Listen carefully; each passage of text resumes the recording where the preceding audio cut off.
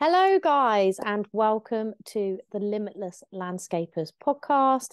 I'm Paula, and today I'm talking more about planning your business going forward. It's January, it's the month to really, let's say, think big, think strategically, and plan ahead. And I'm going to be talking through competitors and also content. So, you really want to listen to this episode if you are looking to, well, basically make a difference this year.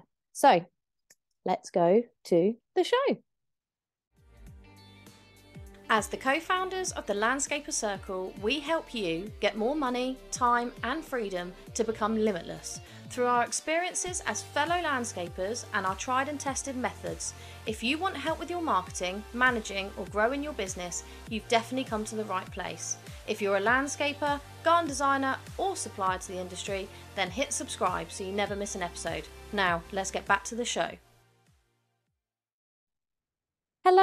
Hello guys, and welcome. We're going into it's the 9th of January when I'm recording this. You'll be listening to this on Wednesday when it is uploaded for you all to hear. I hope you're having a lovely January. Today I was thinking, I still haven't done X, Y, and Z. And then I realised, caught myself and thought, it's only the 9th of January. We're still at the very beginning of 2023. I'm still feeling super hyped, super pumped for this year, feeling really positive. There's lots of things going on. Nothing's perfect at any point or any level, and just life isn't perfect. In fact, yesterday I was doing the homework with the children, and my 5-year-old, he's such a perfectionist. If he makes a mistake, he gets really stressed with himself. And I said to him, "You've done the F the wrong way round. So cross it through, let's write it again." And he said, "No, mummy, it must be perfect." And I said to him, "Mate, life isn't perfect. You're learning. Things aren't going to be perfect. So don't worry about it. Let's just get the job done and learn from our mistakes." And that's kind of as it should be. Nothing is perfect, nor should it be. A perfect life's pretty bloody boring, if you ask me, because to learn means you're always leveling yourself. That's one of my words on my vision board you can see behind me. I think it's really important that you're prepared to learn, make mistakes and learn from them in order to grow yourself and your business. So today I actually started this. I wasn't sure what to talk about in the podcast, and then I started reading an industry magazine, and it highlighted a company in there that is actually one of my competitors that I'd never heard of. So then it got me thinking about competitor analysis, because this is something that I've been kind of looking at because I've been going for some funding. So I'm having at the moment to put together some grant proposals, applications, which means creating a formal business plan. I do have massive ideas and I have plans, but a formal business plan, well, mine's about 5 years out of date right now. And I'm doing it for both the businesses to basically build them this year. So it means really looking strategically at things like SWOT analysis, looking at competitor analysis, looking at how I'm going to deliver on the plan. So it's really good for getting down into that, but also it really highlighted that I haven't done a competitor analysis on my business for many years now, particularly the landscaping business, because it has built such a good reputation over the last 11 going into the 12th year, that we don't really pay much attention to competitors. Not that there's not that many there, it's just that we're pretty happy in our lane. We're getting the good clients, we're getting a lot of repeat clients at the moment as well, which is fantastic. Very much just not really engaged in much competitor analysis apart from knowing who's around. Obviously you know who you price against, but today a particular company was highlighted and it got me rethinking about that and how you can utilize competitor analysis. I think it's really important as well at this sort of time of year. We're kind of in a planning and dream mode. That's how I see it at the moment. I mean, we've done our vision boards. Me and Mike have mapped out Aura for the next year and beyond. I'm in the process of doing the same with TLC, and I've been using positive affirmations every day to try and up level my positivity and to really start changing those pathways in my mind and get the mindset on board before anything else can happen. And I've been journaling every day as well. So been doing all of the things to try and ensure the mindset is in place. And then I know I've got these other things that need to be done. So the formal business plan and also the competitor analysis. And I started looking at said companies website, and then just having a little thought of how people would see us compared to them and what we offer that's different. And also, are there collaboration opportunities with that particular company, because we seem like we are attracting a similar client base. So it's quite interesting. And actually, I would urge you to do it in your company, not to take too much time on it. I'm not suggesting you spend a whole day looking at competitors, but just having a look at what their presence is online, what are they doing that you could be doing or want to be doing, how are they putting themselves out into the world, are they writing blogs, what sort of information are they putting out there, how are they packaging their services, could you take anything from how they're doing it to improve yours? And I'm not, by the way, saying copy anybody, but we all can inspire each other. And sometimes it takes looking at a competitor or even someone who's not a direct competitor, so they might not be in your area, but you really feel inspired by the way they mapped out their website or run their services, or the way they do their Instagram, for instance. And it's really good to then pull those ideas away and utilize it in your own business, in your own way, in your own style. But a competitor analysis is really good because you can sometimes, like me, been going for nearly 12 years, you can really just be so focused on your own lane that you don't notice what's going on. So you're coming up with some new ideas, but are they already being done? Is someone doing something that you didn't even realize that you could have worked on with them, etc., etc.? So there's lots of, not only when you look at competitor analysis to see how you differ, how you could improve, etc., it's also important to look at, are there collaboration opportunities? Are there people out there that you didn't even realize are available to collaborate with? Are there opportunities there? And that's kind of where I'm at with this whole competitor analysis thing. So now that's kind of on my radar, and I'm looking at other people in the area and, doing that exact analysis, like what can I take from it in a positive way? How can I improve what I'm offering to my clients? How can I communicate what we do better? And how can I connect with the right clients for us as a business? Because that's ultimately the key, really, is how do you identify your ideal clients, and then how do you communicate to them that you are the perfect landscaper or garden designer or both for them? And that's really the key. And what I wanted to share with you is part of this grant funding that we're looking at as the businesses. We've been on a lot of workshops, so looking at different things like content, creating business plans, SWOT analysis, that sort of thing, strategy and everything like that, which is fantastic because although having my own business for so long and also having TLC, obviously I know a lot about marketing, content, building a business, but sometimes going on these webinars and stuff can just really re-inspire and reignite what you already know, but also there's nuggets of learning that you can take away and implement straight away.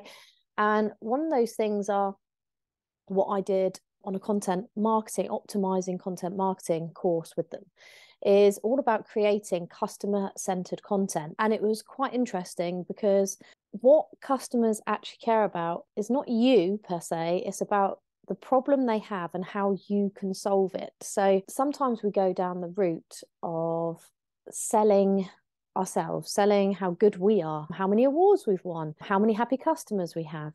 And really all the customer wants to know about, although they do want to know about you, and we had this discussion in group coaching last week, they do want to know about you. And it's important that you obviously highlight your wins in your business and how well your business is doing and how fantastic it showcases your clients' projects and stuff. But they're more interested on how you can solve their problem. And that's what you got to always remember, which is why it's customer-centered content. What can you do to solve their problem? The important bit is how you communicate that to your clients. Is your messaging on point?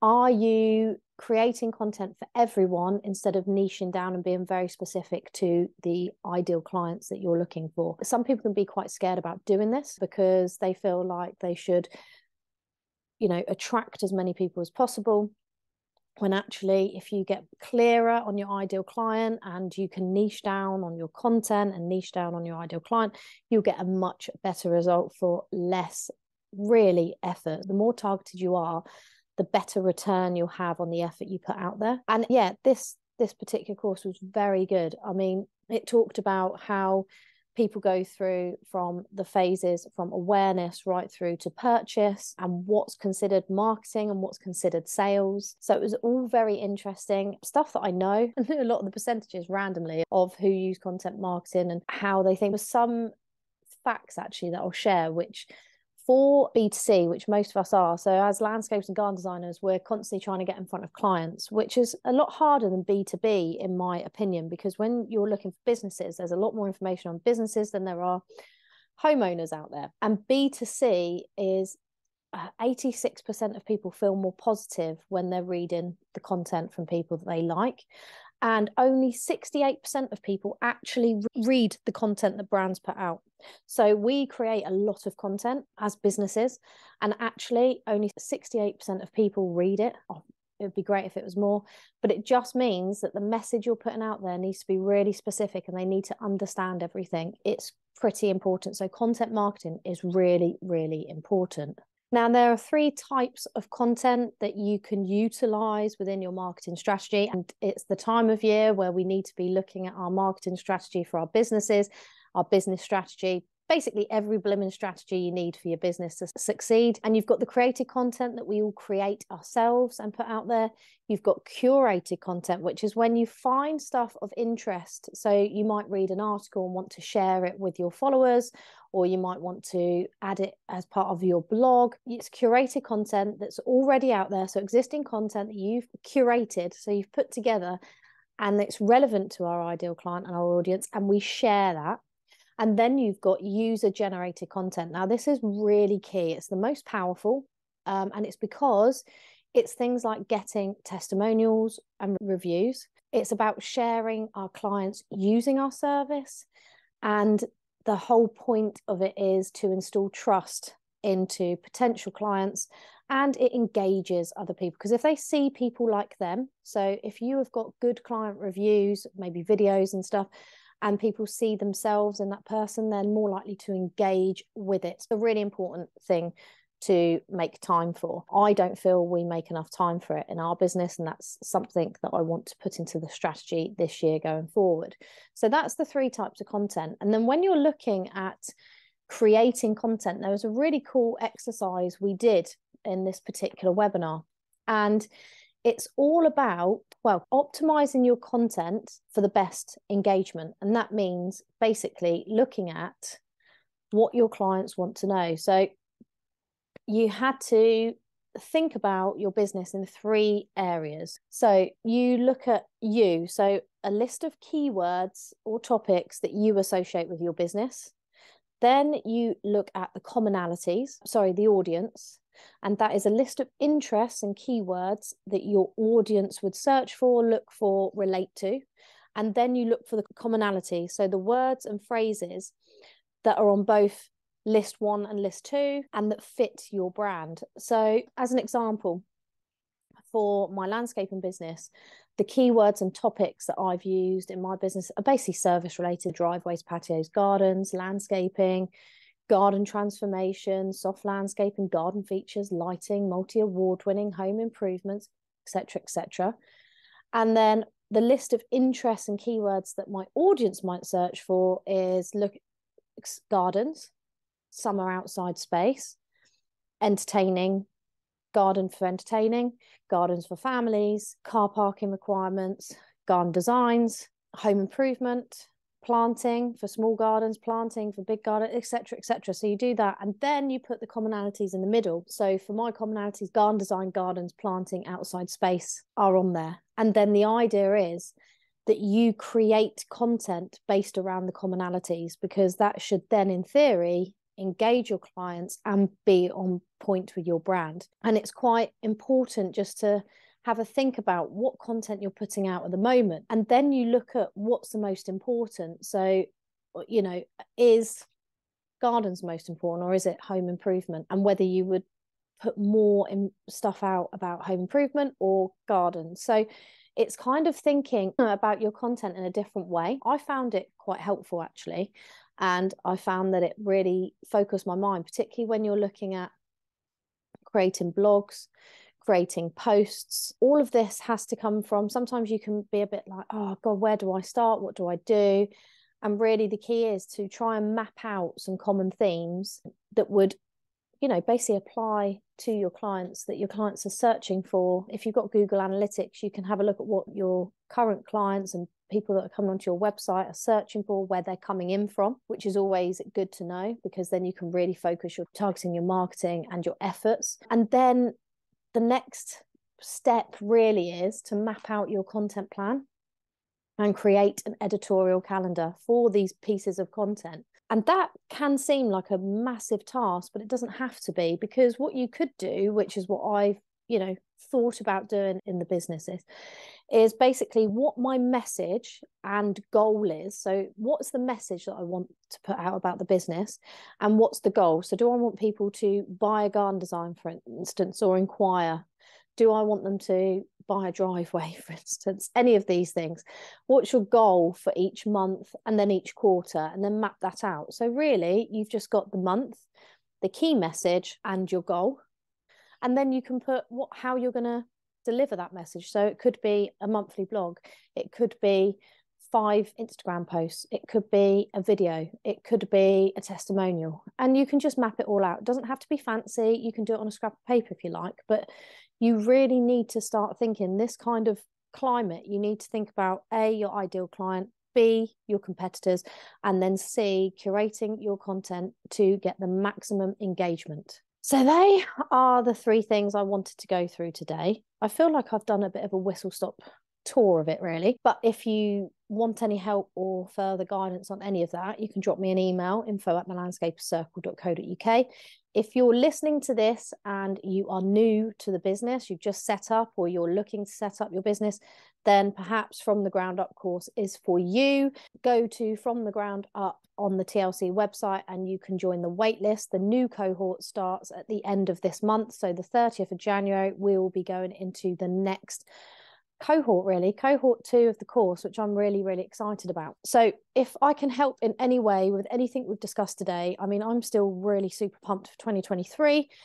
I haven't got all my ducks in a row yet, so don't be under any illusion that I'm ready, but also be aware that we're only 9 days into the month, and actually I've done a lot more now than I had done this time last year. So celebrating that small success, that I'm further ahead than I was at this time last year, can only mean that I'll be further ahead this year than I was last year when it comes to December.